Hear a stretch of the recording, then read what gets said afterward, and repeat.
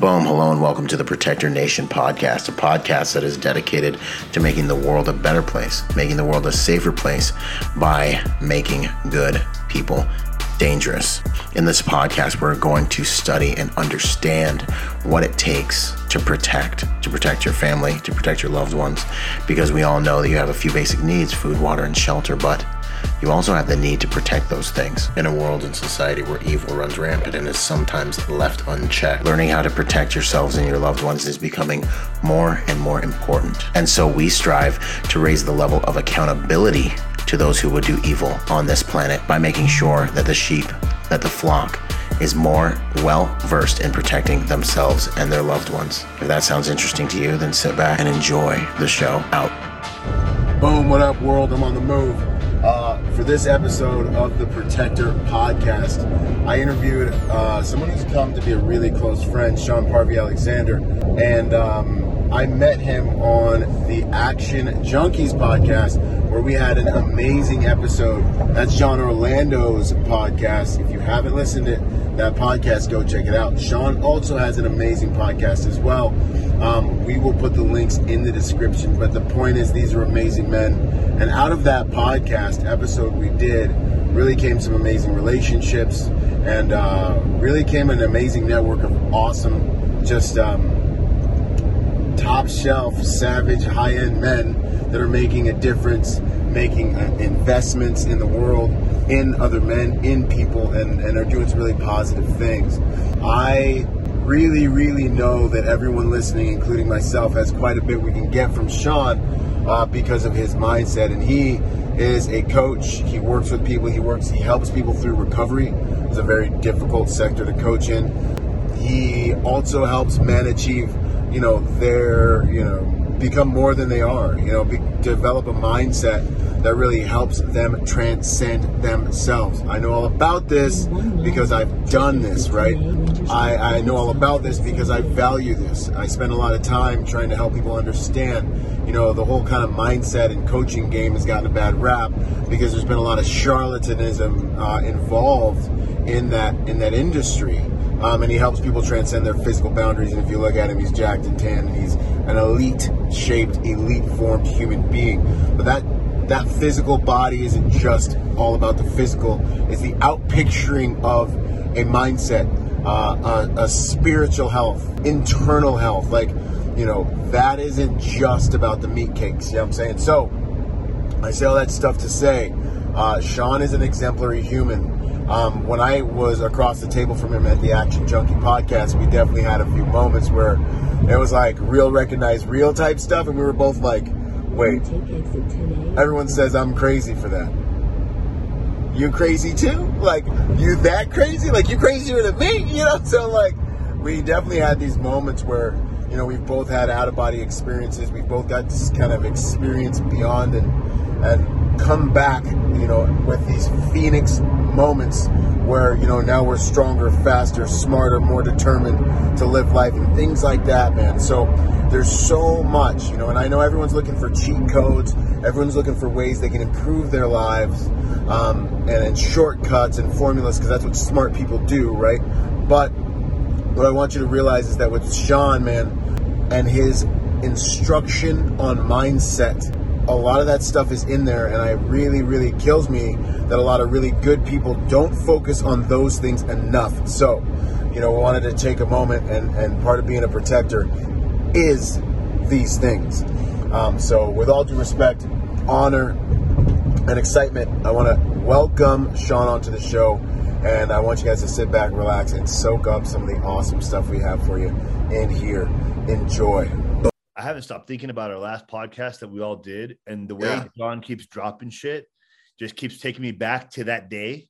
Yeah, and man. Man, that was like one hell of a fucking episode. Like in my thoughts, I'm just like, that's a fucking badass dude. And we're sitting at like a fucking Knights of the Round Table type of deal. It was dope. And literally just talking life concepts, perspectives.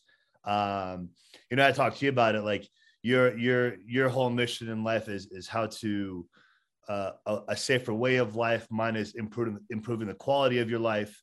Yeah, bro. We just vibed really well all together in that room. Just probably one of the most quality and impactful conversations I've had, and for it to be able to go live was And be recorded. Just a great opportunity in general. Yeah, So I am very grateful that the four of us got a chance to do that. I haven't prayed for the four of us that following day in church, not to get all religious, but just for God to protect us and help us serve what we do best. Man. Just because, like I said, like I watched that episode twice, and I've watched little pieces of it back and forth since then, and just reminiscing on it because it was really good. Yeah, man. No, I couldn't agree more. And it was like, I mean, it was like a little portal in time when you're like, you look around the table and you're like, holy cow! Like I'm in amazing company, and we can have a conversation up here about these things, and you can't usually usually, like I said, there's like one of us in a room, you know what I mean? Right. But the energy in there, the vibe, man, Yeah, man. And you said there's usually like one of us. And if you try to have a conversation with other people, they can only hold it for about 5 minutes. Right. And then the rest of it either goes over their head or they're like, man, the fuck is wrong with you kind of deal. Yeah. Like, what is wrong with me, man? Like, what's wrong with you? Like, why don't you think about this shit all day long? Yeah, man. No, that's true. And it's like a bunch of lions in a room, like a bunch of alphas, like a bunch of like different animals that usually you're by yourself and you're like, wow, well, we can talk about like lion stuff, like alpha male, How do we go fucking hunt every day? Yeah, exactly, man. It was really, man, that was priceless. I would love to recreate that or see if we can just have those quality conversations on a more frequent basis. Well, I think we definitely will be able to, because since you're coming back out here in December, if you remember how John ended that last episode, this is not the first time we're meeting. So I am very well prepared for us to have a part 2 when you get back in town. And now that we know each other even a little bit more, we'll be able to go like full blast. Yeah, man. And maybe even like raise the bar and raise the frequency and the vibration of that conversation, and kind of like just talk about what kind of feedback. I really wanted us to be able to talk about what kind of feedback we've gotten from that episode, because John's gotten a lot, I've gotten a lot, I'm sure you've gotten a good share too. Yeah, man. Just where people are like, I have never lived my life on a day-to-day basis thinking the way you guys think. Yes. And I was like, that's where you get to a what you call high level operation, high level performance, is by having to think about those things, by operating in life on your toes, on edge 24/7. That's what puts you ahead of everybody else. That's what raises your level of awareness, not just of yourself, but everything that's happening around you at all times.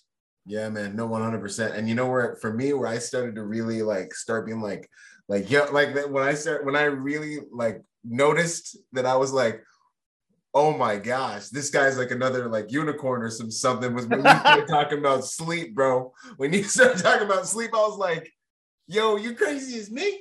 Yeah. I was like, he might even be crazier than me. I was like, yo, this is awesome, man. Because that sleep is an edge. That gives you such an edge, man. Yeah, man. I watched my dad again, like I said before, he wasn't a great father, but that guy was a lion's lion. My dad was a beast of a human being, and he still is.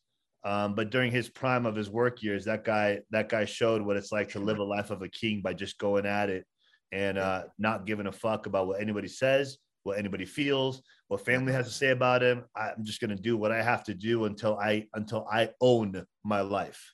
And he that's so good. Life, and I take that, I take that attribute from him, because I'm like, man, like my dad's 82, 83 years. He's about to turn 83 this year, Christmas Eve. And I can 100% sit there and say about my dad, this guy doesn't take any orders from anybody anymore. He lives his life on his terms, and just doesn't give a shit what anybody thinks, which is so beautiful. It's so powerful. It's so authentic. Yeah. In some ways. I mean, it's the state we want to get to, and then whatever's in us comes out. But how long did it take him to achieve that? I don't know. My dad's always been a hard worker. Even my mom used to tell me, your father's always been like this. He's just he just doesn't know what the meaning of slowing down. This was back in the day, obviously. She's like, there is no slowing him down. He just goes, he comes as he wants, but he just doesn't know what that means. I mean, again, he wasn't the best father or the best husband, Mm-hmm. but just as a man, Respect that. and building the life that he wanted. Mm-hmm. He, I mean, from what I mean, that guy, he's got multiple master's degrees, Yeah. traveled different countries in Europe. He was a professor. This guy, he lived a different, unique life, and not one that a lot of people could live. And I don't mean just by living a hard life, but I mean just being so multifaceted and talented by teaching and educating other universities back in his day as a multi-master degree professor. Wow. So that's something that I just very sincerely respected him as an individual. And that's just a credit that nobody in the family has ever given him. Mm-hmm. And that's why, I don't think I shared this with you before, but I shared this in another podcast. We had a conversation about, I did it with another person, and we were talking about our fathers growing up, and she had a similar upbringing. Yeah. But the one thing is, I still always protected my father when people talk shit about him behind his back, no matter what kind of a shitty dad he was. Yeah. I don't let anybody badmouth him. And there was a moment where we were at my uncle's house from my mom's side, and my dad never let me get into sports because he watched my other relatives get hurt, like in football and all that stuff. So he never really let me get into it. He's like, no, you're going to get hurt, blow out your knees, yada, yada, yada. And so we're at lunch with my cousins and my uncle, and my uncle asked me, Sean, why don't you go play football the last couple of years or your last year? And I was like, oh, I can't. And he's like, why? And I was like, Dad won't let me. He's like, what the fuck? Why not? He's like, well, he saw your son get injured, blood his knees and all this stuff. And he goes off and he starts mouthing off my dad. And I looked at him and I was like, if you fucking talk about my father that way, you're going off that fucking balcony, and I don't give a fuck who you are. That was my conversation. My mom looks at me. She's like, you can't talk to him that way. And I'm like, how are you going to defend him and not defend me? And I'm like, you're going to let this man talk shit about my father to my face, and you expect me to not do anything about it, regardless of what we've had to go through? That's my dad. I get to talk shit about him, not him, not you. I do. And I'm like, if someone else does, that's not okay. I'm like, you better say something or I will keep saying something. Yeah. And then she's like, you know what? He's right. You can't talk about his dad that way in front of him. It's just not okay. Yeah. So, I mean, it was interesting. It was like this weird love and hate relationship, because I respected him as a man, not as a dad, but I still never let anybody talk bad about him. That's cool, man. No, I dig it. And I was very interested. And we're gonna get to the intro in a minute. We're already in the podcast, y'all. Yeah, right. But this is the flow, man. It's just when it's flowing, it's flowing. The my father was a lot like that, man. He was the same. Not a perfect man. Married 7 times. Somehow he got all 5 of his wives in a picture at some point. I don't know. Wow. Dark, yeah, bro. I know. I was like, Dad. I gotta get the cheat codes on that at some point. But anyways. So this don't tell your wife that. Yeah, I know, right? I mean, how did you do it? Yeah, no, not that part, but the how, Anyway, not the how. Anyways, but yeah, man, he has this colorful past, like Tony Montana in the Bahamas, entrepreneur, hard man, like I said, shot at point blank range with a shotgun, survived, got burnt, 80% of his body got burnt to a crisp. He's all healed up now. You could never really even tell. His belly button 6 inches to the side because he took that bird shot right here in the back. Well, actually, in his back right kidney. So his belly button's over here now. Lost like 40% of his intestines, man. Held his stomach shut, but just a hard man, Yeah. And he used to take me to the dojo and kick me around in the Bahamas when I come visit and tell me I'm getting fat. A little bit. Yeah, man, make me work out all summer long and stuff. But I heard, Ron Carpenter's actually a preacher I like to listen to. He's freaking awesome. But if you guys are looking for someone to listen to, but he talks about how your father gives you identity, and I remember, absolutely. Being like, that's interesting, and that's hence the last name and all this other stuff. But man, when I see, and he was deemed one of the most successful entrepreneurs in the Bahamas when I was growing up, he's in magazines and stuff. And then when I watch him, I am like so organically emulating a lot of his energy, his pace. When he preaches to me, I look over at my wife and she's just like looking at me like, this, like, this is what I say to her, you know what I mean? And it's crazy, man. There's a real, you clone them a little bit, but that's the thing. Like when people say like it's your identity, for the most part, they say you pretty much replicate how your parents raised you. But then those of us that were very aware at a young age, that's the operative word, awareness. And very intuitive. Right. I knew right out the gate from a young age that I knew what was wrong. I knew what was right. I knew what was good parenting and what was bad parenting. Yep. I also knew what good role modeling was and what bad role modeling was. So right out the gate, as I was like 4 or 5 years old, I was able to identify these things as I'm growing up. And I knew that, like, okay, I'm going to make sure I never do this shit that mom and dad are doing to me and to everybody else. But these things I'm definitely going to emulate. Dad's work ethic. Yep. Mom's nurturing. Dad's badassness as a man. Take shit from no one. Right. Mom's, I can't really. We just love mom. We love mom. Yeah. We just mom's mom. You know what I'm saying? Yeah. Like my mom had her moms. Like there were times where like she just wasn't the greatest mom, but then there were times where she was a very good, prideful mom. So it's kind of like a mix of both. And I think part of it, and not to like even justify any of it, but I think part of it was like, because my dad was just such a monster that sometimes it created confusion for her. And do I defend my husband or do I defend my children? There was a lot of times of that because my sister, who I no longer have a relationship with, she for her entire life blamed my mom for not divorcing my dad sooner because she never defended us and she defended him. And I think my mom was just caught up in they're Middle Eastern, so very old school traditional. She just was caught up, and I think she just didn't know when to be mom, when to be wife, who gets defended when and where. Yeah, and it's a woman. I don't know. I mean, I just think that a strong man is like a strong current, man. It's like it's easy to lose yourself in that world, especially when he's providing and he's a force. The world, a strong man bends the world. Like you look at me and you, like we've created realities for ourselves. Like a man's supposed to go walk away from the tribe, put a stake in the ground and be like, this is my flag, this is my tribe. You know what I mean? And so it's like a force, man. It's like a whirlpool. When you plant your flag and the right people will be magnetic towards it. And then the wrong people with intention will be deflected from it. Yeah.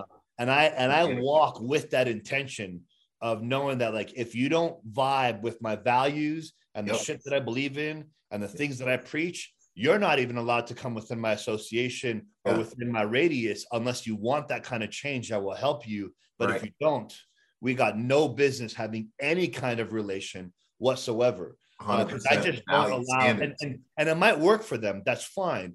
Right. But I will not allow that kind of energy to enter my space or enter the space of the people I protect. 100%. And that's masculine. That's standards. I always talk about females are all about comfort, nurturing, right? And fostering life. But men are about standards and even exclusion. We're the guys that are like, no, that's not okay. That won't happen here. That won't stand here. And I think really, I mean, not to get too crazy, we still got to do the intro here in a minute, but I think the problem we're really having in the world is an epidemic of weak men. I think that's really why all this stuff, a lot of stuff is being allowed to thrive. It's not just that, but you know what? I think and you're 100% correct, but I think the whole reason and purpose why there is this it's like no gatekeepers. Like there's like this, what's that word I'm looking for? The tsunami of weak men. Yeah. I think it's happening because people have lost their way of life, their values, the true meaning of loyalty and friendship. And I think that's why there's so much more weak men now than ever, is because, like,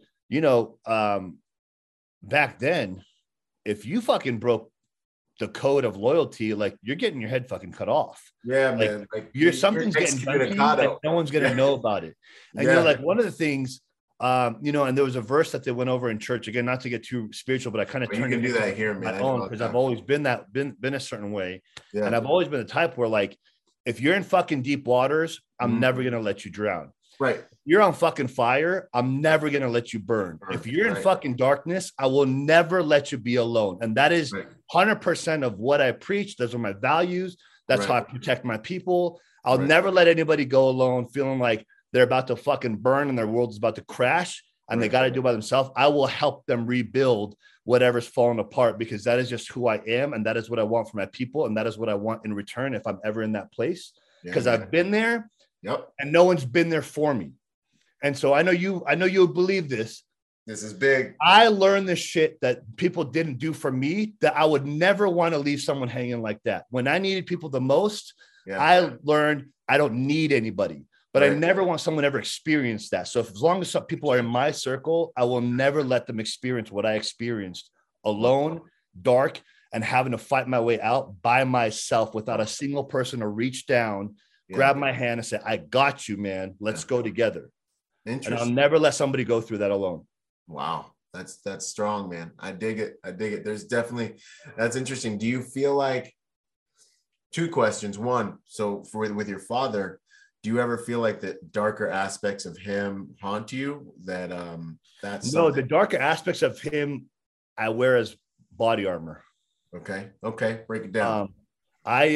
Those darker, because the dark side of my dad became my dark side.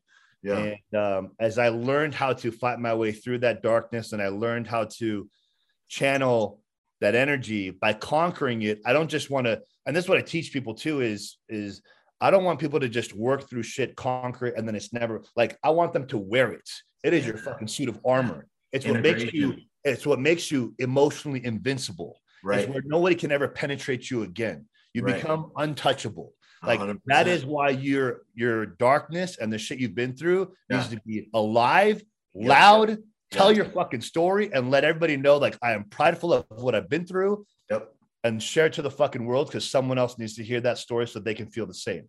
Hell yeah. They're arrows in your hands, man. Those are bullets. Those are what doesn't kill me makes me stronger. Like, no one wants to be a knight in shining armor, man, because it means your metal hasn't been tested. And that integration, I always talk about integrating your dark side and your light side, and learning how to tame that beast and know when to let him out, know when to use him. When you got to fight a dragon, that's when that beast is there, or when it's just everything's going crazy, your struggle credentials, by the grace of God, those are the things that get you through, and it's, you just can't be that guy who's like, and you can't be ashamed of it, because it's part of you, and like for me, even with my flesh, my more like my lower nature, like I face that. I hit the gym, work it out. Yeah. I mean, like, I feel like this is really an organic part of masculine experience, is being like, look, like, this is who I am. This is my imperfection.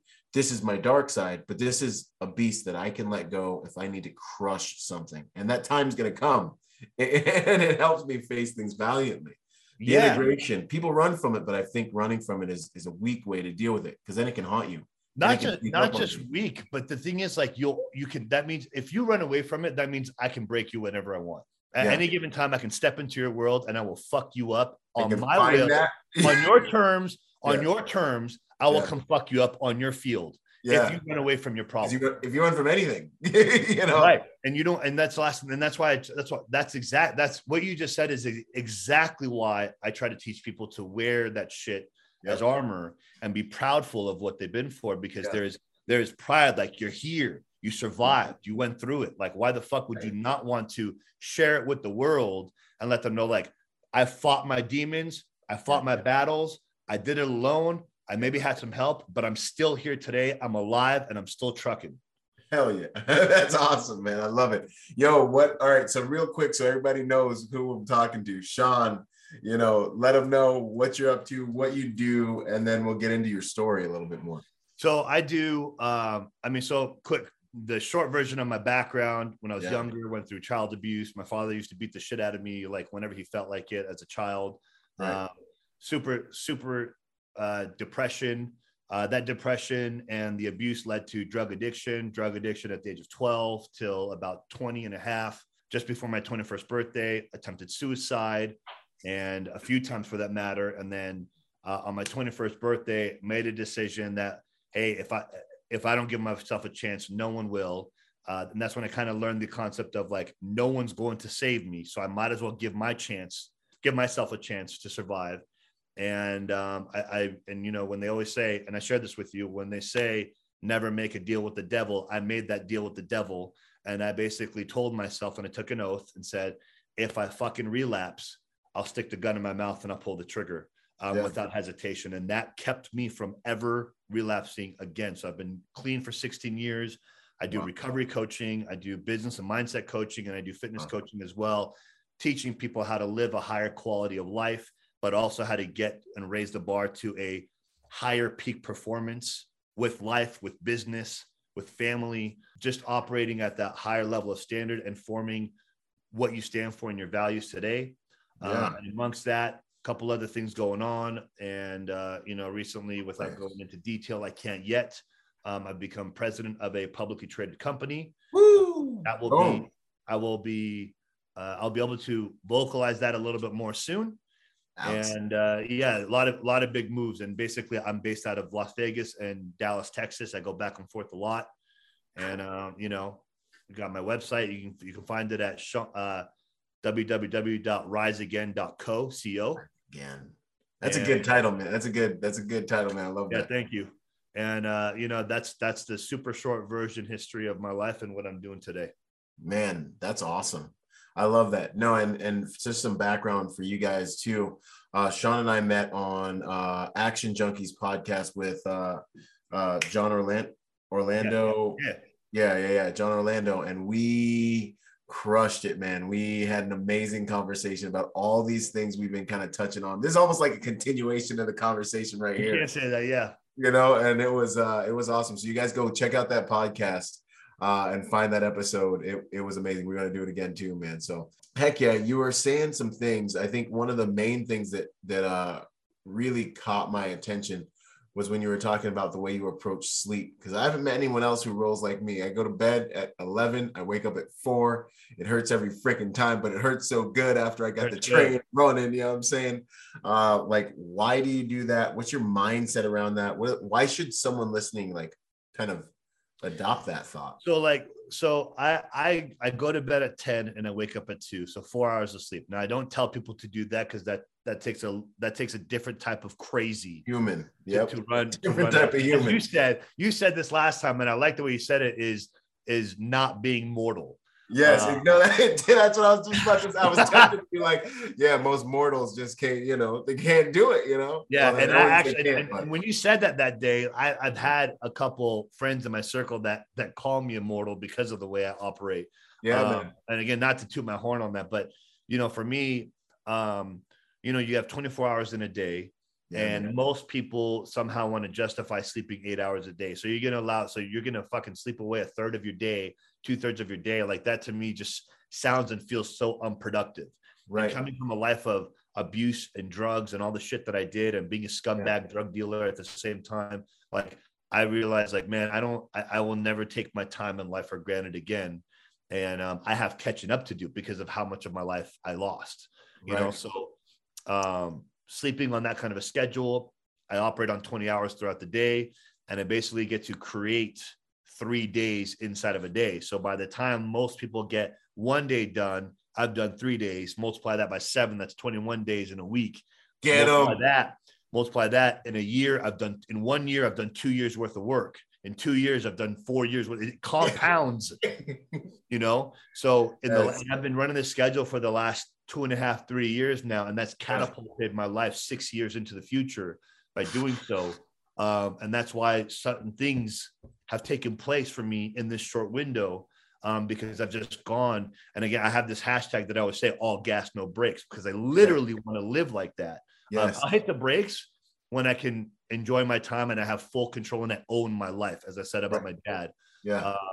And for me, waking up that early, I don't wake up that early to go work out. I don't wake up that early for any reason other than for personal development. I wake up that early for my own personal growth, to reflect, to evolve, to get better. I want to do it when the energy in the air is clear. There's something about those early morning hours, bro. They're magical when it's quiet. Well, it's weightless. It's, at once 10, 11, 12 o'clock starts rolling around. And the phone starts ringing. West side, 1 o'clock east side. The energy in the air is heavy. Yeah, that's so real. So much weight. When you get up that early, when you're getting up at 2 a.m., yeah, East Coast is still 5 a.m. There's only Yeah. so many people waking up at 5 a.m. on the East Coast. So that means I'm pretty much one of the handful of people that's awake across the nation at that time, unless you're on a graveyard shift. Right. So that's a different story. But that means there's little to no weight in the air, and everyone else is asleep. I don't get interrupted. I don't get bothered. No phone calls, no text messages. I get to respond to things that I got to take care of, but I get to take care of me, and I get to work on my mind. Part of that routine is getting in the gym by 4 a.m. Yeah. And continue to work on me. So when I go to the gym, it's more of a war zone, not for, oh, let me just go work out and get in shape. You know, and Yes. that by stacking my day. So by the time 6, so I go to the gym at 4, leave around 5:36. Yeah. By the time my day gets started, when I start buzzing everyone and everyone starts buzzing me around 6:30, 7 o'clock, Yep. I've stacked my day with wins the whole fucking morning.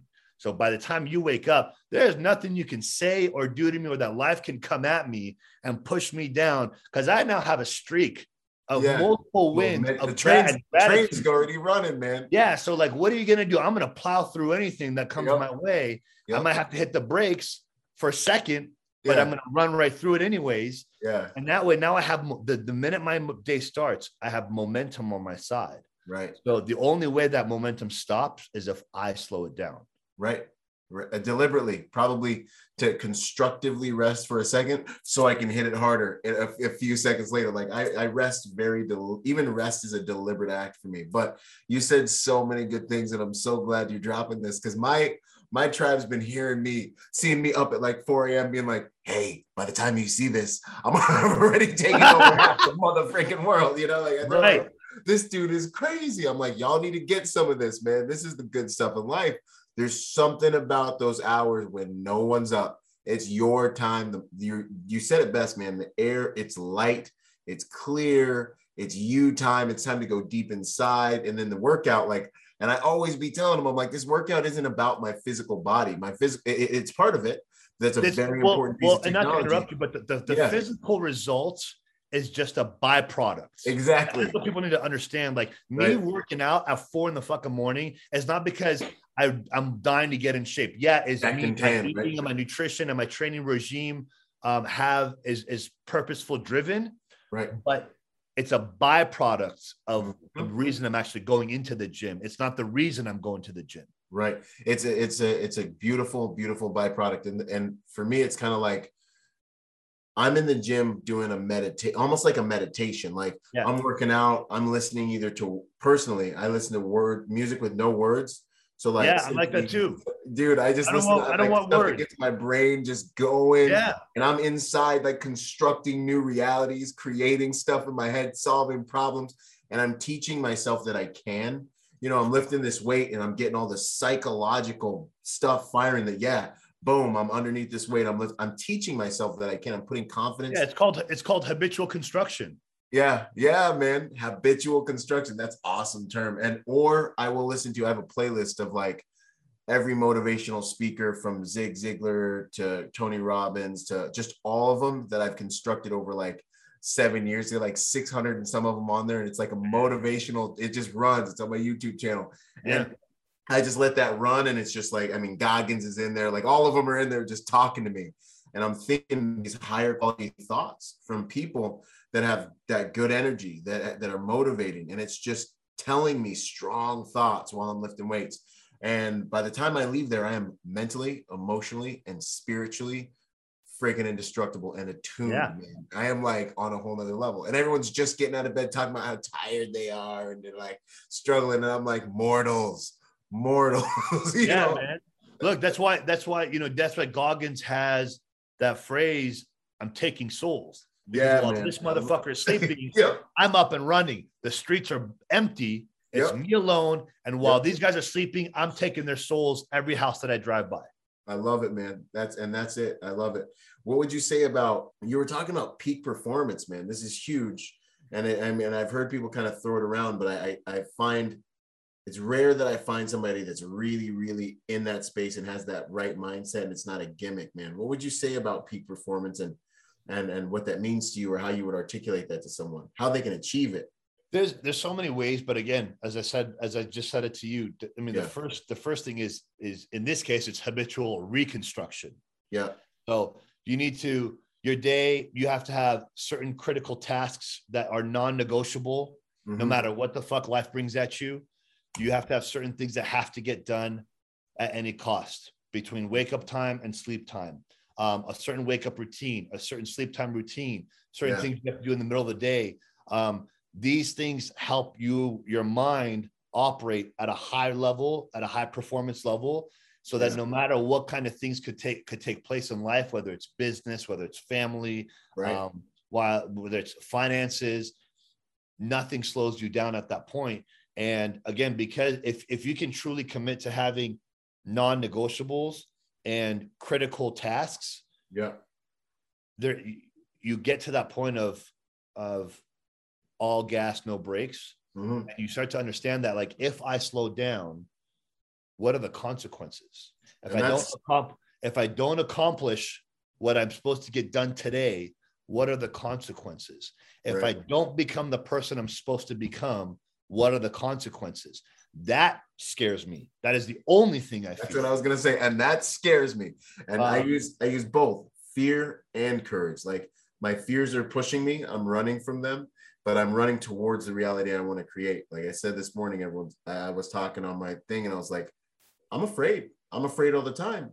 I'm afraid of the fat version chasing me, the stupid version chasing me. I allow myself to maintain and leverage fear as a motivating factor. I can't fail my family. I can't fail my tribe. I can't fail my God. I can't fail the people that are looking at me to create this content. I can't fail my teams. You know what I mean? Like my business, the people, my employees. Are you freaking kidding me? Like absolutely out of the question. I've got to be amazing. Like this is who we are, you know?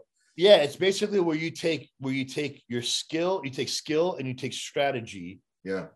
And you work on solutions all day long. Every single problem that comes your way has a solution to it. It's a matter of what type of mindset do you have. And that's part of also having a peak performance mentality is when problems come my way, do I sit in them? Do I just kind of let it go and I'll get back to it later? Or do I problem solve it immediately in that moment? Because let's say if you take a football game, for example, and let's say it's the Super Bowl and shit's not going the way the team wants it to go.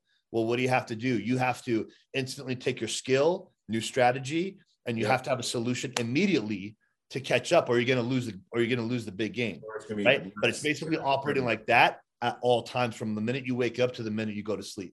100%. Now, because I know a lot of people are probably listening to us and they're like, okay, well, these dudes are monsters, but like, I get this question, and I find it to be a very interesting one to try to answer. Like, what would you say gives you I want to see what you think about this word. What would you say, where does the motivation come from? Like, so when a person's like, but I don't want, like, I don't think I can get myself to wake up in the morning. You know what I mean? Like, what is that thing? So if it's someone that doesn't really know me well, like I kind of try to feel out their mindset, but my real official answer, if you still need motivation, then you're not ready. Right? You're like in the candy shop, like you're a kid right now. You're not ready because at this point, I don't need motivation. I'm internally inspired. Yep. Motivation is external. Motivation is needing something from outside of you to keep pushing you, to keep wanting to move forward, to get up early, to execute. That's motivation. Right. Inspiration comes from within. Yep. There's something deep down inside your soul that is burning so hot, the blue flame, right? That actually keeps you on fire. The Kindle is lit the whole time. You know, and that's where mine comes from. So between my past and the things that I've gone through and the things that I want for my people, and being a servant to my people, and being the best version of myself so that I can teach them how to be the best of themselves. You know, that's what inspires me. Being able to create opportunities for people that they won't get anywhere else. That's what inspires me. Between all my big and long-term goals and the things that I want out of life, one of my smaller end goals that has nothing to do with me is getting to a certain financial bracket, which is in high, I think I mentioned this before, is high numbers, and I won't mention what, in order so that I can create opportunities for people to make X amount, 6, 7, 8 figures, Mm-hmm. because they won't get it anywhere else. And that to me actually excites me, to be able to give someone that kind of an opportunity. Here's the reins. Let's go. I'm going to show you how to do this, and I'm going to provide the opportunity to do so. And that excites me. That excites me to be like, I'm going to show you, and I'm going to give you the opportunity to own your life. Right. And I think that's honestly, you just hit it. I've been trying to, because for years, man, it's mission. I think it's the mission, because I wake up and I am on a freaking mission. I legitimately am like, I'm going to go as hard today as I went while I was in the Marine Corps. I'm going to go as hard. When we would go with no sleep, no food, we would just be hammering. We'd be kicking door, kicking in another door, fighting, kicking in a door. And I remember being like, and now every single day I'm like going hard as if I'm at war. Like if you see me, sometimes I'm just like, boom, boom, boom, boom, boom, boom, boom, boom, boom. Then I'm on the next thing. Then I'm sending a message. Then I'm making a call, and I'm just like hammering. I'm like, what is this really about? And it's like, I'm at war in my mind, and I love it, but it's because I'm inspired, because I have a mission. Like you were just saying, you're on a mission to create something that you just can't wait to create for people. You want to create opportunity for people. These payoffs are so much more than anything money. It's not just money. Like I want to completely be out of the slave trade and be 100% free to do what I want, with who I want, when I want, why I want. And that's going to be the ultimate space to do what? Create, just so organically, just at obliterating speeds. You know what I mean? Just literally just be creating, with the assets and the time, and that's a mission that it's like when you see a hot chick when you're single across the bar and you're like, no one's gonna tell you to go be motivated, homie. You know what I mean? Like you're like, yo, this is going down, hold my beer. You know what I'm saying? Right. Like, that's it. That's the stuff. So when you have a mission that like gets you like that, that's when it's bangering. That's when you figured it out. I think you hit it, man. Yeah. And that's, again, like I said, for me, I'm beyond past the point of being motivated. And I try to teach my students the same thing is let's not look, I'll get your gears going a little bit, but let's try to tap in to the dark shit inside and let that come to life. Because listen, at the end of the day, and I think we said this in our podcast last time, is it's not, you don't grow when things are going great. You don't grow when it's bright and shiny, fucking sunshine, rainbows, and unicorns fucking flying around. That's not when you grow. That's not when you're pushing your hardest. That's not when you're going after things at full throttle. Yeah. It's in that moment of darkness where your whole life takes a change, and you want more for yourself, and you want more for other people. And when you raise the bar of your standards and values, and the thing is, and because of that, for me, that's why I operate at a peak performance, is because I bring my past and my darkness to life, and I live through it every day. As day goes by. Some people tell me like, Sean, you're kind of fucking dark. And I'm like, I know, but you know what? I'm okay with that, because I operate at my best. Again, this is just me. I operate at my best when I live through my dark.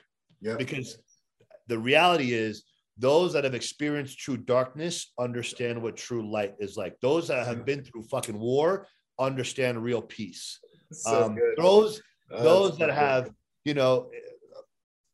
those that have been abandoned understand how to be alone versus lonely. We appreciate solitude. We don't take solitude for granted. We don't feel like we're a loser because we're alone.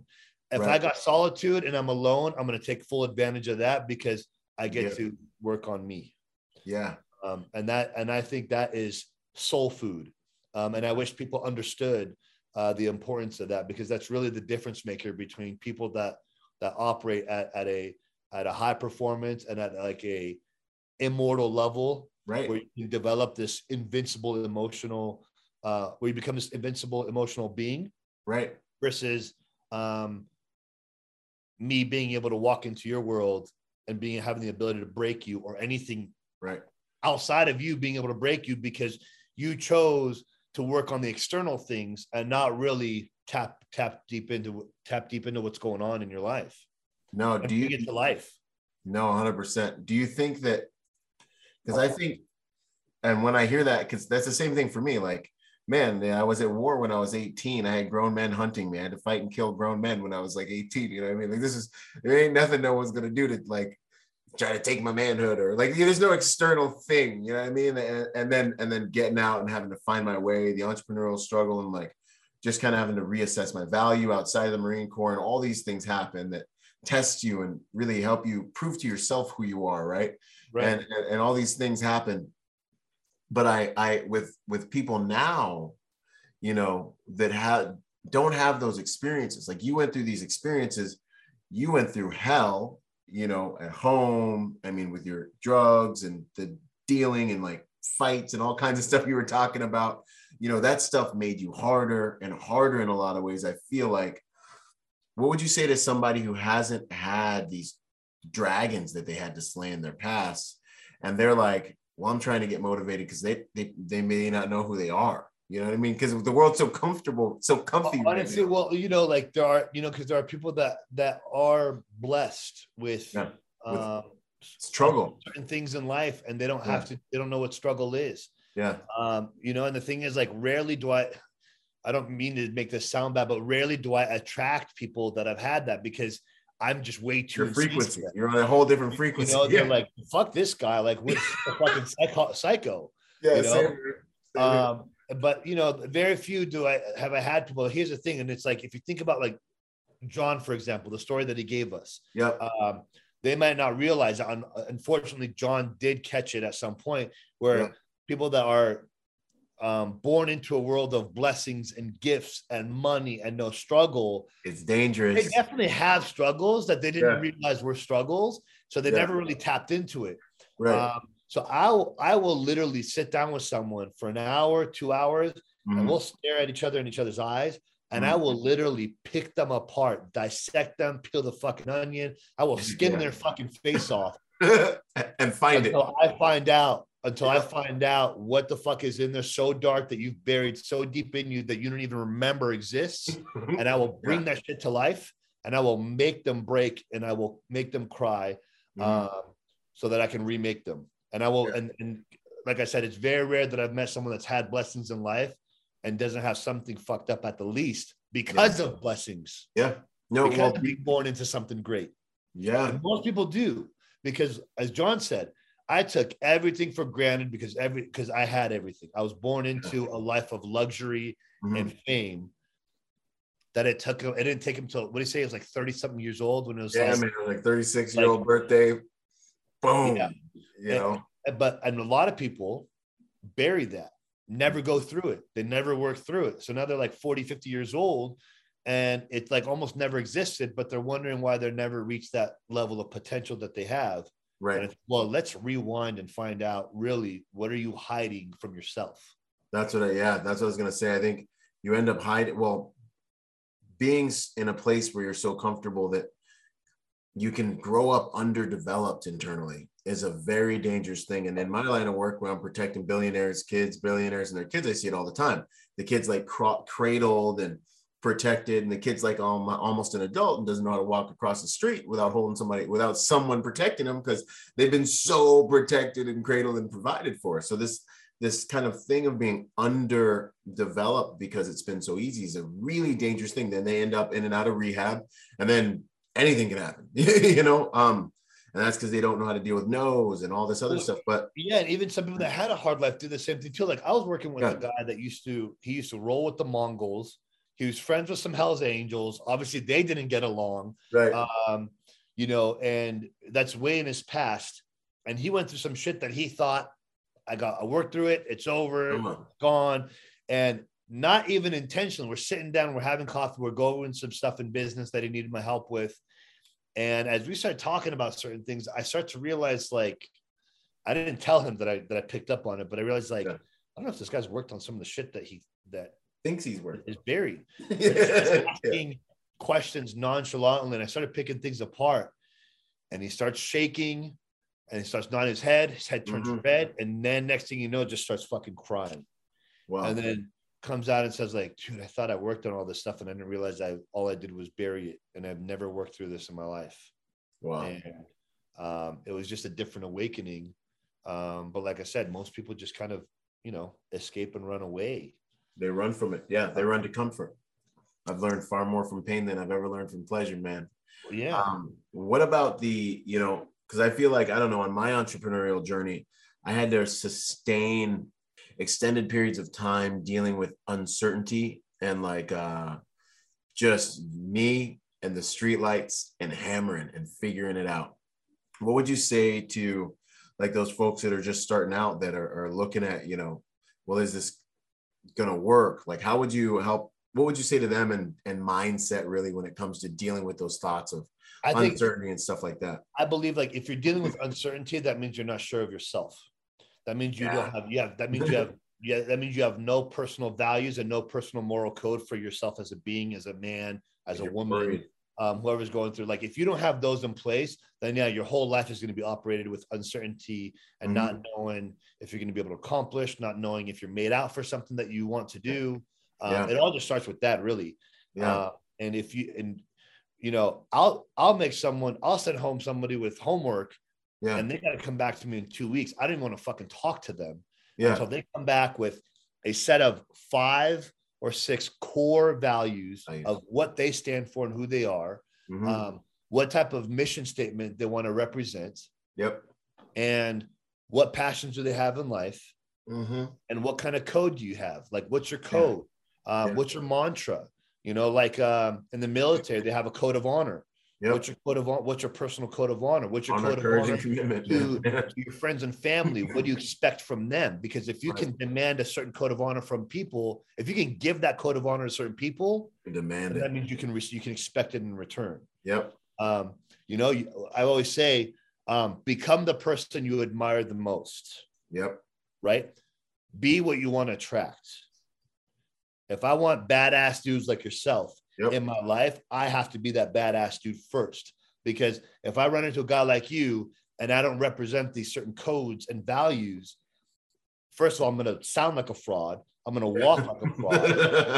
and you're going to be like, man, this guy's just a fucking wannabe and a fake. And I'm not going to attract that type of guy or woman that stands for something strong and will take no bullshit. You know, so that's where I kind of start.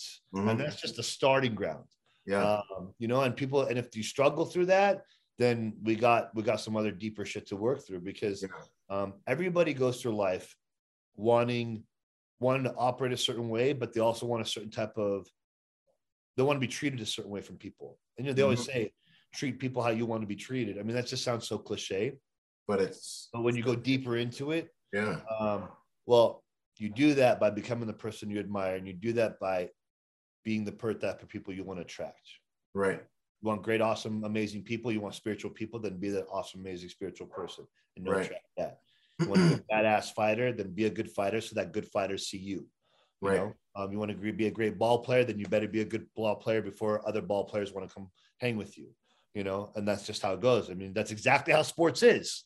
You know, that's literally how everything drafted in the NFL and the NBA, you better be a fucking kick-ass player to get scouted and go play with those badass players in the professional sports teams. It's the same concept. Yeah, no, 100%. And I think for me, that's exactly what it was about. It was literally about like, well, you know, you were this in the Marine Corps.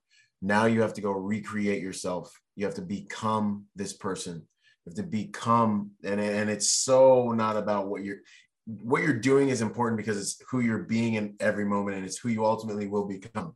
But like the journey is so much about who you're becoming, you know, than it is even really about what external results you're having, you know. Like I failed at things for a long time before I became someone who could sustain success once it started to happen relative to what I was trying to do.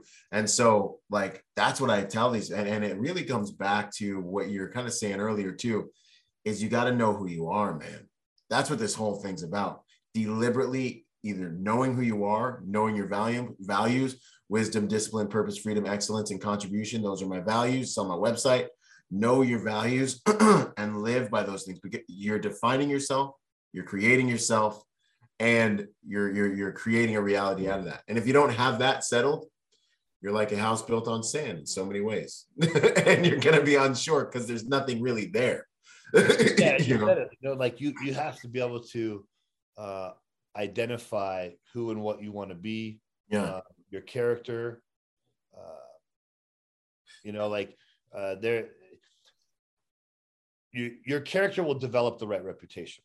If you're trying to just build a reputation without proper character, then your world's going to suck. Yeah, because you're going to be incongruent. Like it's just not going to be enough consistency for you to be able to. It's called conscious congruency. Yep. You know, exactly. Everything has to line up. And I think that's a lot of people start to like, you know, try to take these not cheat codes in life, but try to take shortcuts and not the right shortcuts by skipping steps. You know, they'll see people like, fuck, man, I'm going to try not to drop a name on this. Or they'll see people that they knew people that were at like a level 1 and they're like a level 4, for example. But that level 1 is now at a level 10.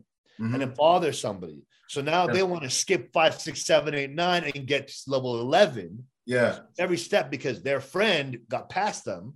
Right.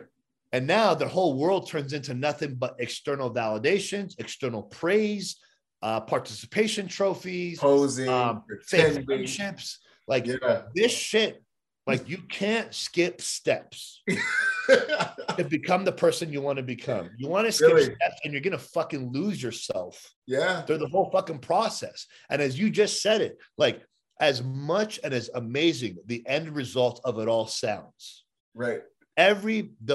The person I become throughout that process is what really gets my gears going. That's the real value of the journey. That's what the whole thing's about. Yeah, that's the whole and point. teach people along the way and take people along the way with me that want to take that path of living a hard life, you know, becoming stronger, becoming better, providing more value, and doing more things for other people. Dude, it's huge. And I think a lot of people they shy away because they're like, oh, well, this goal is like all the way up here. Like this is the mountaintop. And I'm like, dude. So what? Reverse engineer, motherfucker. Like figure this. Yeah, right. The sooner you start, the sooner you finish. But there's also the fact, in my opinion, that man, progress equals happiness, man. And I find that incremental progress is a fortress. Like every day I'm laying bricks upon brick when it comes to building the new version of me.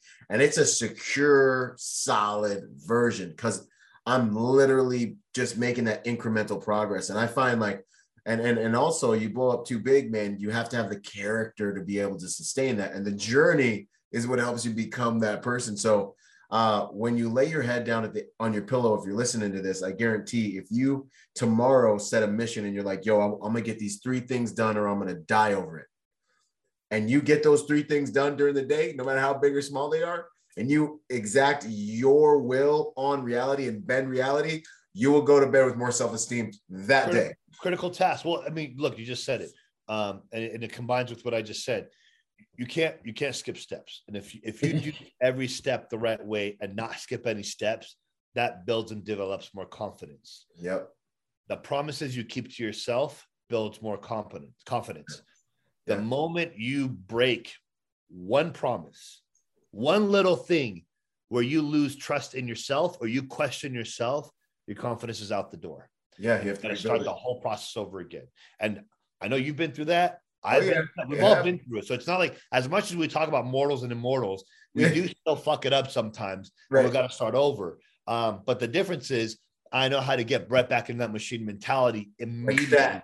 Like exactly. Yeah. And it's not like, and to some people, it sounds like, oh, well, it just kind of sounds robotic. It's not that it's robotic, but I do live my life on an untouchable phase.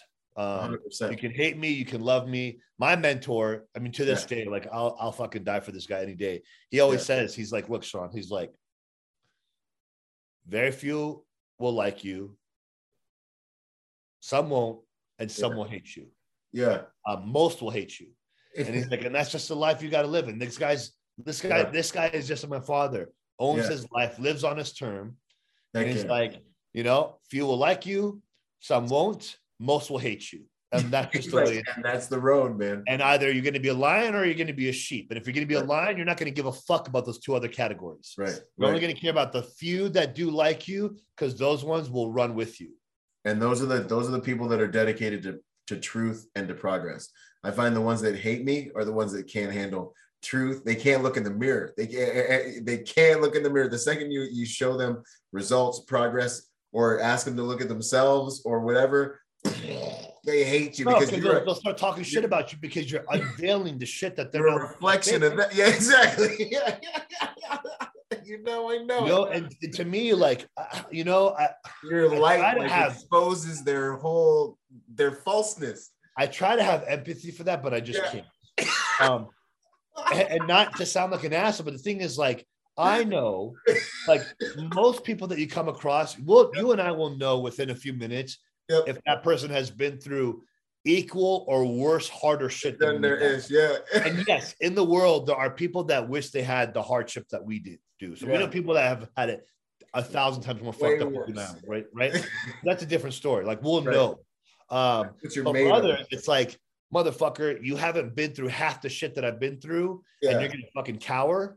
Like, no, that shit is like, it's unacceptable completely. And now you're gonna hate me because I'm calling you out and trying to help you be better.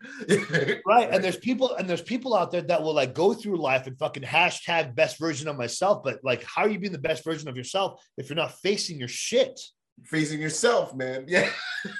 Yeah, like you sound like a fucking fraud. You sound like a fucking liar. And the people that do know the truth really are at some point might out you because you're fucking pretending to walk this line of awesomeness. Right. When we know you're not working through any of that stuff. You're dodging it because you're receiving all this other external crap. Yeah. Man. And there's just look in this world right now, today, with what's going on in this world right now. There's no room for that. Absolutely. You know, lions don't have time to want to raise sheep and convert sheep. Like, if you're a cub, great. I'll fucking breed you into the prestigious cub. But if that's not what you want to be, I don't have time for that. Right. There just isn't room. There's no, you know, in that movie, I forgot what it's called with, I think it's Any Given Sunday. The room for margin of error is so small. One of the best speeches. It's so small, and I'm getting goosebumps talking about that. That was one of the first things I saw, like, after the first couple of years of me being sober, and I took that to heart, like, so cold. So I was like, "Fuck, man! Like, it is so small." Yeah. 1 second too early, 1 second too late, 1 inch too soon, 1 inch too late, and I fucking lose. And I refuse to be that in my life. Yep. Because if I can't lead by that example, then how am I going to demand that from other people? 100%, 100%. And that's what this game is all about, man, is being able to be a man that can have enough integrity for me, they can have enough integrity with myself that I can look someone dead in their eyeball sockets and be like, bro, you got to go harder, man. You got to go harder. And they look right back at me and they're like, you know what? Like, and they've seen and they know the example and they know the integrity I keep with myself, because people can feel that frequency when you're like, I'm not asking you to do something that I don't do every single day or wouldn't do myself. And that's when you can really influence people to become better and strong. And here's the thing too, like, make no mistakes. And this is for people that end up seeing this. If I know someone that wants to level up and rise up to the plate for themselves in their own world, if I know at the starting point that you don't have the capacity or the ability to operate at the same level that I do, I'm not going to expect that from you. Right. Once I've interviewed someone, I've gotten to know them a little bit more, I'm going to raise their standard to the highest degree of what they're capable of. Exactly. Not my direct standard, of what they are capable of. Right. Because once they hit that, then I can raise the bar. Then I can raise the bar. The reality is, look, I've been doing this for a long time. There's no way I'm going to expect a rookie. All right, motherfucker, like, you better come run like I do and fucking run this 10,000-mile marathon at my pace on your first fucking day. I've been working on this. Beating somebody to fail. Exactly. You know? And that's the other part too. So, like, so that nobody gets scared of what we're talking about, is understand, like, you do have a personal capacity. Our job is to get you to hit that capacity so that we can raise the bar and go past that milestone and create the next milestone until you are at a level of, like, for example, we are, or the people that we, follow and emulate, and get to them, and we'll pull you up with us. And here's what you do. At the same time, devil's advocate here, there are those that will try to, will attempt to, and it's like, I can't fucking do it. Yeah. Like, this raw, hard truth, this go fuck shit up life. I don't want it. It's not for everybody. And I can't understand them. I've had to just have compassion for them and be like, well, I guess it ain't for everybody. Because sometimes people you love, man. I got one. Well, I will say this. I have one of my best friends that actually got me into psychology. It's like the reason I got my master's degree. Because I remember getting out and looking at my buddies and being like, you guys not realize this is the only life we got? Like this shit's about to be curtains. Like we're gonna die. Like you can't. You're ruining your life on a couch right now. Like this is a miracle. All this stuff is a miracle. And you know, and I was like, how can I motivate people? Because wasting life was so painful. And I started to try to look into that, which, as we already talked about, motivation is like it's like external. Kids. It's like Toys R Us, man. It's like it's not even real. Right. It's a luxury. That's what it is. Another question I was wondering, boom, hardest lesson you've learned in life that you'd like to pass to the listeners. That's a great question. There's a lot of those, but I'd have to say this is more recent than not, and this is part of what got me on this schedule that I run on, is what do I have to do every day to become the person I'm meant to be? And what are the consequences of my life and my actions if I don't do the things that are going to get me to become the person I'm supposed to be? Wow. So that is those two questions, because they go together, was a massive lesson for me, because like I was already operating at this level. And then when those questions got asked of me, I was like, holy shit. Like I thought I was already like operating at like crazy status. And then when I asked that, I'm like, oh shit, I can add a little bit more to what I'm doing and get a little bit more nuts, because that, if you can actually answer, here's the thing. The lesson is, can you answer the question? Right. If you can't answer that question, you're not ready. Right. The thing is, you don't have to answer that question right away. You don't have to answer within 5 minutes. You don't have to, it could take you 5 days. It could take you a month to answer that question. Difference is, like, I've already been through certain points in my life where I was able to sit down, write those questions out, take it home, and like really sit there. And like, I actually cried as I'm filling it out, because I realized, like, man, my mission is so important to me that these questions are actually hitting me home, because I've always operated like that, but I've never asked it like that specifically of myself. And I know to some people, or many people, this might sound really stupid that this is the lesson that I'm talking about. But then I realized this actually vibes with becoming the person I want to become, the type of person that I want to attract. 100%. You know, and that to me is just the biggest lesson that I believe anybody can take, because that will literally set and create the tone of what you want your world to look like, from you, your family, your values, the people, business, spiritual. You put those few questions together, and if you can answer them, you'll be able to build off of that. Yeah, 100%. Because I mean, even in my experience, I'm moving towards a version of myself. I'm running away from a version of myself. I'm thinking about what happens if I don't become, I guess, man. I mean, because to me, my biggest fear is just that the grace I've been shown to live again and to be like this. Hey, you got fucking blown up, man. I know, right? Like, well, that's the thing. We have the luxury of these experiences that give, like, it's like rocket fuel if you use it right. You know what I mean? Because like some guys that might happen doing, like, they may have already tapped out from suicide. There's an interesting thing about the way we choose to think about our experiences, and it gives us so much power and strength, man. Breaks my heart for people when they're like looking at their past and it destroys them. I'm like, yo, let's do a mind job so you can see how much power you can get from. Well, you just said it, man. You just said it. Remember, I talked about this in the last podcast. Like when I meet with addicts, man, I don't want them to feel ashamed to talk about it. I don't want them to feel stupid and shitty for talking about the good times when they were under the influence. There's no reason for that. That is an experience that you get to take out of life and lessons that you get to apply in the future. No matter how you want to look at it, like if you're going to run away from your past, you're bound to relapse at some point. Yeah, you're literally bound. That's the truth.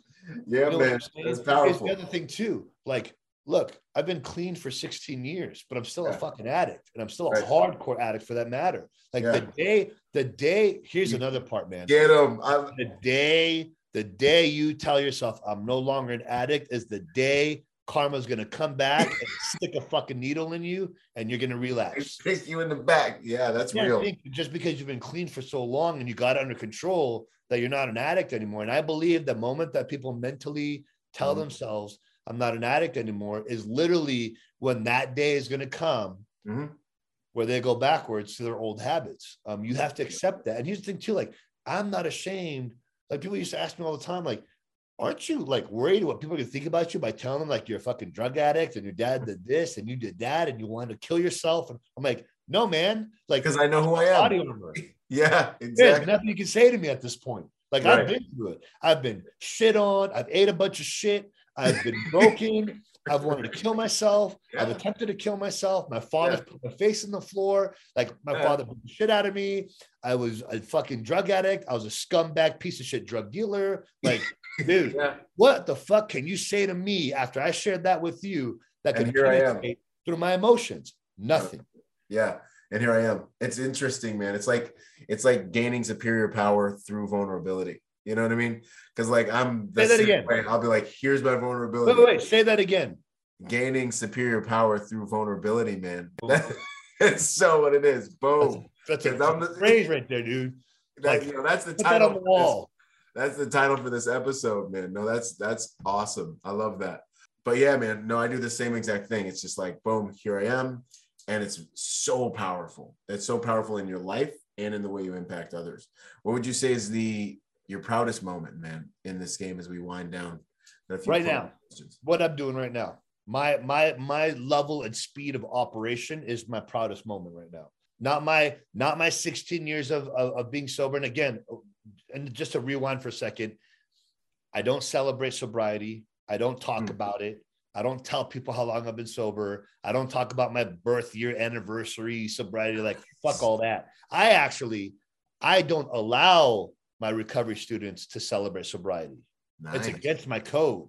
Really? Because guess what that means? If and I'm going off tangent for a second here, but I want to make a point here, and this might draw a lot of heat because society and recovery centers and all that bullshit system tells you celebrate. Well, here's the thing. If I come to you and I say, Byron, today's my 17th year of being sober. Yeah. And I tell the fucking world, let's say I post it on Facebook, on Instagram, tell you guys. Yeah. Yeah. We're all gonna be like, you don't do that. I don't get a congratulations on Facebook. Let's say that day Instagram shuts down, Facebook shuts down. Yeah. World electronics are down. I can't get a hold of my friends. Byron, you're like, whatever, bro. It's another day now. You've been doing it 17 years now. Does it really matter? Right. And guess what? Now I have to face rejection. Yeah. Now no one's there to celebrate my sobriety. So what does that mean? Fail. What does that mean? Man. Depression. What does that mean? No one's there for me. That's why I don't believe in celebrating your birth. I mean, like, dude, fuck that. Like, just every day that you have survived is a celebration. It's a celebration. Why does it have to be an annual year of being clean? You know, and again, what I just said will draw so much fucking heat. Really? But I strongly believe in it. Like, never once in my entire fucking life, not even my first year, did I mention I'm 12 months sober. I'm 24 months sober. I don't do that. I don't want to be celebrated for me. Like, I'll tell it in my story because it needs to be heard. Right. But I don't want to celebrate it. Right. That's an external validation. Right. I don't need you to validate me that I'm sober. There it is. Exactly. No, I love that, man. I love that. But yeah, to go back to what you asked, right now is my proudest moment, because I finally gotten myself to a mental level of operation where I'm on that path of being able to become a serial entrepreneur, knowing that I'm doing what I have to do to become who I'm meant to be, taking certain people along with me into opportunities that they're not going to get anywhere else. Right now, in this moment, in the last 24 months and in this current time present, is my proudest moment. Wow, man, that's beautiful. I'm so happy to hear that, brother. And I think that's the fruit of a man that's really living life the way it's supposed to be lived, man. It breaks my heart when I hear like guys and veterans, especially, talking about the good old days. I'm like, homie, we're still here right now. Like we got this miracle running through our veins right now. Like make these the mother freaking good old days. Like one day you're gonna look back. Oh man, no, that's good. And make no mistake. Look, make no mistake. There's still the struggle's still there. I still have my struggles. I still have areas that I can definitely do a lot better in. There's no, I'm not a perfect human. I don't have everything on 100% lock, but I do work on getting everything on 100% lock. And that's what makes me better every single day. And again, like just because certain people are operating at the highest level doesn't mean they don't have struggles every day too. Because here's the thing: the higher the level of operation, the higher level of struggles. The bigger my level of struggles. Most people that are not operating at a high level will get murdered. You get crushed, dude. Like I sit there sometimes, bro, and man, it would crush them. I think the same thing sometimes. And so people think when they hear and meet these multimillionaires and billionaires, like, dude, they got bigger fucking problems than you got. Than you got. They got fucking 8-9 figure fucking taxes they got to pay. That's a struggle in itself. Let alone Loch Ness monster. The business shit that they got to deal with at that level. That level of fucking success has so much more groundwork and so much more struggle than a person that's doing a 40-hour job work week. 100%. They got millions of dollars of losing on, which onions they select for their for their big millions of dollars riding on. No, I completely understand it, man. It's just a matter of there's that quote. It's not the situation that's the problem. It's your fucking attitude about the situation that's the problem. 100%.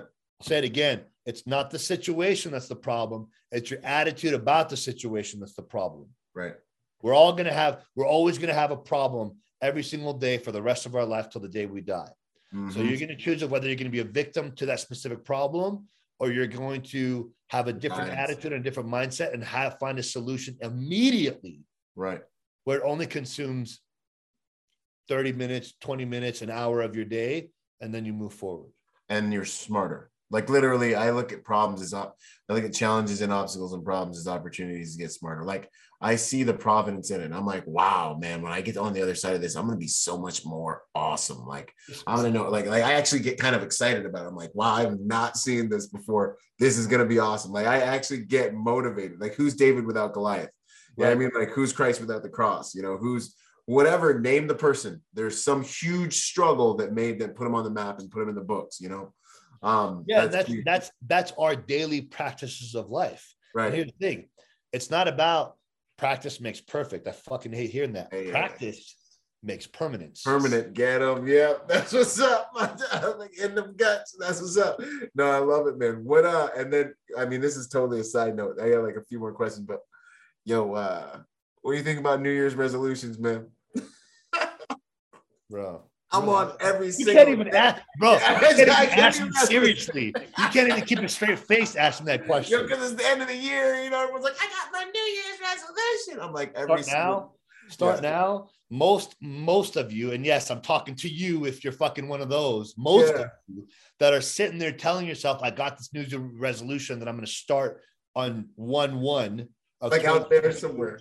Chances are, and I'll put money on, chances are you either will procrastinate and won't do it, or you'll fail on month 2 or month 3 because you'll end up thinking it's too hard and you'll fall out because you didn't have the instant gratification you were looking for. Right. Start today. Again, like I said earlier, start today and you roll into New Year's with momentum.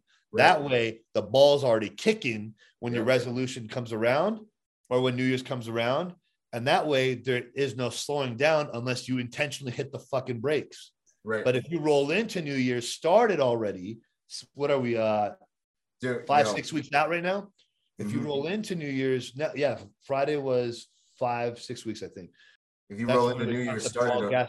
That's what if you roll into New Year's with the momentum that you get from hammering at this end of the year, because you got to think, you're talking about starting now. Me and you, New Year's is like 10 years away. Like the amount of stuff me and you were about to get done by January 1, that's enough time. I'm going to have done so many deals, freaking got different contracts going. I got a live event already scheduled. Like by the time we get there and you guys are just making a resolution, I killed like a resolution by moment by moment by moment in every single day, hour by hour by hour, every single day. I got like, yeah, like you can't, like you're playing the wrong game. and we've also been there too. We've been one of those fucking dumbass You kids start there. where we used to wait till the new year to actually follow through our New Year's resolution. The thing is, like, it doesn't work. Most people, 95% of people that set out New Year's resolutions to start on 1/1 either don't end up starting or end up dropping out first month in. 100%. And that's just a fact. You see him in the gym. You see him in the gym in January, and it's packed in there, and you're looking around, and you're like, "Who's going to be here?" And here's the crazy thing too: like, coming from the world of fitness in my past, like, here's the thing: like, what people think January is the busiest time, is the highest revenue month of the year. Yeah, in the health club business. Yeah, it's not really. What is it? March. March is the #1 highest revenuing month of the entire year. Why? Because of what we just talked about. The resoluters? Most resolutioners don't start in January like they set out to. All the procrastination. Right now? I'm not even kidding you. Oh, man. All that procrastination. Yeah. March rolls around, that third month where they're like, procrastinate January, procrastinate February. Holy fuck, something 3 months around. Half the year's done, for I'm concerned. Bro, I'm telling you, like, from our history of, like, when I used to run clubs, like, we would almost do, like, in comparison to like a January and March, we would do anywhere between 100 to 250,000 more in a month of March over the month of January. And January is gangbusters. Like, everyone's pouring in. Yeah. But now multiply that by 2 or 3 in the month of March, because the again, margin of errors. There's so many people that don't start when they say they're going to start for January. They actually start in 3 months after. Man, I didn't even know that. And they realize, like, summer's coming around and haven't even started. And they got to do something. Jeez. Let's see here. Habit that you'd like to pass to everyone that would make them a better person or help them achieve their goals. One habit. Wake up earlier. Yes. Wake up earlier. Stop making excuses. Wake up earlier. And look, again, not saying sleep 4 hours, but also don't sleep 8 hours. Don't be a fucking piece of shit and think that if you sleep 8 hours, like, you cannot accomplish what extreme elite successful people do. 8 hours of sleep, that means a third of your day is gone. History. You don't get that back. Ever. 6 hours for the average person, that's good enough. That's all you need for sleep. Even 5 hours, like, that's all you need. Don't let anybody else tell you otherwise. Don't let people tell you can't get in shape. In less than 8 hours. Like, that's fucking bogus, man. Like, me and one of my buddies, like, we live on 4 hours of sleep and we're fucking jacked. And that sound like a douchebag, but, like, if I can do it on 4 hours, you certainly can do it in 6 hours. You know, so waking up early is fucking king shit. Yeah, I love you, bro. It's so good. It is though. It is. And I just love it because you're saying all this stuff that I always preach, man. And it's just real, recognized, real enough. That's good stuff. It is, man. Like, I wish people actually found the value of that, because, like, I will 100% attest my success and the things and the blessings that I've been very fortunate and blessed with. Is because the day almost 3 years ago, when I made a promise to myself that I will start waking up earlier. It doesn't matter what time I go to sleep, because my set time is 10, but sometimes it might be 11 or 12 and I'm still waking up 2 hours later. Because shit's not done and I'm not going to sleep till shit is done. Again, confidence builder. I will not, the day does not finish until I'm done. I attest everything that has been happening for me because I started waking up earlier. And when I said I'm waking up before everybody else does, I learned what being in control of my life is. I don't own it yet. My father owns his life. I control my life. The day I can own it is the day that I don't have to, I can do whatever I want, whenever I want, at any given cost, at any given moment. You know, and that's in the 4-year plan. So by the time I'm 40, I expect myself to own my life 100%.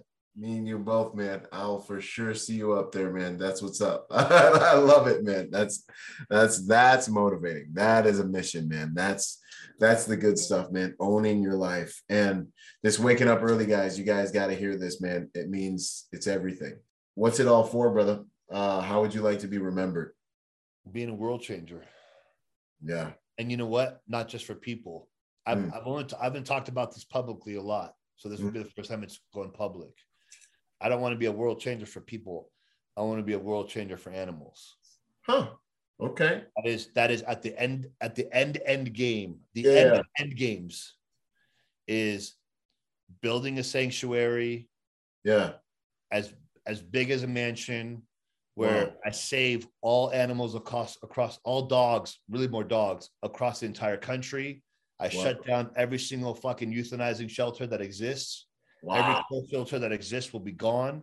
I will have a team hired by me personally, a team of vets, a team of people that go out and we rescue every fucking dog out there that needs to be rescued. And it turns into basically a zoo of animals, free adoptions. They get cared for, training. Like I want a full blown dog mansion.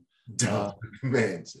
You know, where the thing is, like, I don't believe humans deserve dogs. Yeah. I really don't. And if your animals have chosen you, bless you with that type of unconditional love, then you are lucky, not the dog is. You know, and, I love it. It sounds crazy to people, but like the thing is, like, what most people don't know is there are so many lessons that we can learn from dogs. Yeah, there are so many things just about humanity and nurture and companionship that we can learn from animals, from dogs specifically, that people just choose not to because they think, oh, it's just a dumb dog. But no, like, man, nurturing and unconditional love, there is nothing better than that than you can learn from. And that's one of my aims. And I've already 5, 6, 7 people of that team is already ready for it. They know it's coming. And that starts in 4 years. And I haven't talked about it. I've only talked, very few people I've spoken to about it. The first time I'm going public with, but that's the end game of end games. Wow. Because helping out people and doing big things and philanthropic stuff, that's going to be along the journey of getting to that 4-year mark. Right. So that 4-year mark comes from now. It's all about how do we save dogs and how do we save exotic animals that are still getting poached. Man, I love that. My best friend's dog is just like you, bro. He's got like 5 dogs. He don't care. Dogs are better than humans. He's just like, and he's a bad dude. Like, he's a total, like, both. He's a bad dude. But man, I mean, he really, and I love dogs too. I got 200 pounds of dog running around out there right now.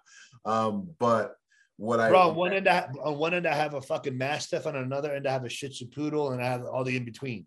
Yeah. I got both. That's what's up. I have a Cane Corso, man. So Italian mastiff. So do I. Yeah, that's what's up. Mine's blue. He's down there. Yeah, mine's Brindle Blue also. That's what's up. This is weird, man. It's more weird. I think both are, but yeah, man. Man. Like I honestly, like, I set that out. That goal, I set that out. I want to say, like, it's almost 10 years. 10 years ago, I set that goal out. You're getting closer and closer and closer. Yeah, the thing is, like, 10 years ago, I didn't know when. I didn't know how. I didn't know where. I didn't know what the vehicles were going to be. Right. 5, 6 years ago, I started to get the idea. And then, like, a few years ago, I was like, all right, I'm starting to figure some things out. Then 3 years ago, when I started running on the schedule, and I literally start to feel all my visions come into life over the next certain amount of time. I was able to figure out when I'm going to plug the process of that beginning will be. Is there something like it's weird for me. Like I have like, because from the time I conceive things now to the time I'm able to achieve them, I'm right now accomplishing everything I saw about 7 years ago. And it's crazy, man. And it's like, the more that what I dreamt then, I'm creating and accomplishing, walking in now. And now my ability to manifest and create things is increasing. So I'm able to do it even quicker as I keep. But that's because weird, man. Here's the thing. It's not weird. The thing is, like, right now, your level of operation mentally, spiritually, physically is in direct alignment of those things that you're trying to accomplish. Back then, it wasn't. Like, that was on the right. It was like out here swinging around. Now I'm like, I'm going to detour over there. Now you're in direct alignment. And that's why now everything's starting to more come to fruition, because your level of operation from your day-to-day critical tasks, that your morning wake up, your routine, so much more. It's very clear. If you're going like this and you're zigzagging and you're going left and that's going right, there's no clarity in your vision. Right. When you're aligned, you have specificity of every step till you get there. Yeah, man. No, that's true, man. And another thing I wanted, that's exactly what it is. There's so much more congruence and consistency and better tools. From the time I conceive something, I can just like, boom, it's changed so much. But you know, I had to work hard to get here. You know, we all have to. Something I want to you're still going to get knocked off course too. Like you're going to get knocked off course, but you know, you're aware enough. Like, fuck, I just got detoured. I got to get back in line. Right. 100%. Most people get detoured and they go detoured. Yeah, they like go live in it. You know. Yeah. But the other thing I was going to say too is I want you guys to pay attention when you started talking about that dog mansion, bro. Like the vibe changed, like that, guys. That's the stuff you need to find when we're talking about motivation and like why do you get up and all this stuff. Finding a mission that gets you to that state that Sean was in when he was talking about his dog mansion. That's the stuff that will get you to go to war every single day, man. Yeah. And you know what's crazy about that is like now that you just kind of said it out loud the way you did, the things I want to do for people and the opportunities I want to provide for other people to get to certain levels in life that they won't get anywhere else, that's all happening before that. Right. Believe me, like the people stuff is first. Right. But I also know the dog stuff is going to take a lot more heavy work. It's going to be a lot harder. It's probably going to fucking kick my ass. It's probably going to knock me off course a couple times. Like figuring all of that shit out is a whole different level of like, holy shit, this is not as easy as I thought it was going to be. And I know that finding the right people, because these are going to be all hand selected by me, no matter who's on my board of executives and who's going to be on the team and their high placements of what positions are in. Every individual that comes into that team is only going to be interviewed by me, hand selected by me. And it'll be like a rigorous fucking interview, like a 3-piece interview. Yeah. And if I have the slightest fraction of a hunch, you're done. No, because the wind blew, you're done. this is different because this isn't about opportunity. And yes, people are gonna do pretty well by being a part of this. But if you're doing this because of the opportunity, but not because you want to be part of a mission of saving animals, then you got no business being a part of this team. Man, that's awesome. I love it, man. Hopefully somebody listening here, get the phones ringing and join forces with you, the right people for sure. That's what's up, man. Well, that's all I got, man. This was amazing getting to talk with you. I mean, we went way over the time, but this was part 1.5. Yeah. The last one. And when you get in town, it's going to be part 2. And you, me, John, and Davrick, we'll be set. I think what we should do is probably like, if you do come in like a day early, the 4 of us should like go out to dinner and just like shoot the shit, have a good time and get a feel for each other. And obviously we don't need to pre-plan it, but then the next day when we meet together to do part 2, we're all in sync, energy, 100%. Frequency, mindset, ready to roll. And it's just we'll just take it to a whole different level that people probably won't expect. Yeah, man. No, I love super intense. If I can get one or all 3 of you or all 4 of us to break a couple tears, I plan on doing that. Dig, man. I'm all about it, man. I don't know, man. There's not enough authentic stuff. You know what I mean? There's too many people trying to that are too afraid to be authentic. You know what I mean? Like, and that they just don't get to that stuff, man. So I love it. I'm all about it, man. In the mornings, I dang near cry half the time when I'm talking to my tribe on freaking Instagram, because I'm talking to. They get to see me work on myself. They get to listen to the self-talk. They get to listen to me inside working on myself, and so it's an honor, man. I'm glad we crossed paths, brother. We're going to do something. Yeah, bro, because I meant what I said. Like, I 100% believe, and I will be fully working on this myself. I 100% believe there is something destined for you and I to be partnered up in. Yeah, man. Together. Like, I have zero doubts, especially because, like, number one, you and I are the same age. You and I are of 2 different colors, non-white. And I don't mean that by any racial meaning, but we're just two different colors. We come from two different pasts, two different backgrounds. Military soldier, street soldier, as John said it. And I believe there's something out there for that you and I will be able to team up on and do together. So I'm looking forward to the day when I figure out what's going to be. And again, because you are a man of character, a man of integrity. You are a man of code and honor. Yeah. And that's not easy to come across. And the fact that it was by a chance and a whole fucking fluke that we met. There is more than just, hey, we're supposed to be shooting the shit podcasting together. There's for sure. And again, it's not off, and we're the same age to top it off. It's not often where you meet people that have full congruency in their values, but also have this mission of power to make change. Right. And I really believe that there's something out there for you, and you and I will definitely figure that out and connect. And who knows, maybe in the next podcast, when you get back in town, it might click for us. Strike, like lightning will strike in the room, man. I love it. Heck yeah. That's so good thanks. stuff. I'm very appreciative and grateful that you chose to host this with me. When you sent that out to me, I was like, dude, fuck, I'm all over it. Say word. Yeah, no, I was like, dude, what am I doing, man? I got to holler, but I got to holler at both of you guys, man. But yeah, no, for sure. We had to get up 100%. And I feel the exact same way. We're a lot alike in that we're extremely instinctual, very sensitive, so when I meet someone and I start to pick up things, it's like, and I don't have any doubts, man. So I know we're going to do some awesome things, and it's just a matter of time and what, and it's going to be awesome. Whatever it is, it's going to change the world. Because we're both two men of what I would like to call extreme. Yes. And we don't appreciate anything less. Absolutely. It's unacceptable. It's for mortals. God bless them. Thanks again for this. No, thank you. Thanks for your time and attention, brother. I look forward to seeing you in a few weeks out there in Vegas. Heck yeah. Yes, sir. Solid. Later. All right. Later. Boom. Boom. Yo, what up? I hope you guys really enjoyed that episode. Hey, listen, in order to get more out of the brand, I want to encourage you to go join us on our social media platforms and join us at protectornation.com. We post different types of content on our different platforms at different times.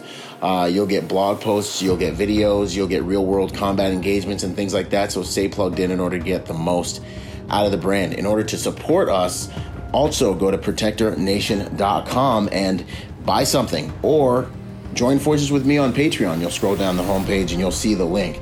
Anything you can give counts. Think about whatever you would lose in your cushions or like spend on McDonald's this month, $5 a month, whatever it is. That helps us make the world a better place by making good people dangerous. Anyways, this is Byron Rogers, protector by nature and by trade, and I'll see you on the next piece of content, whether it's a video or podcast. Out.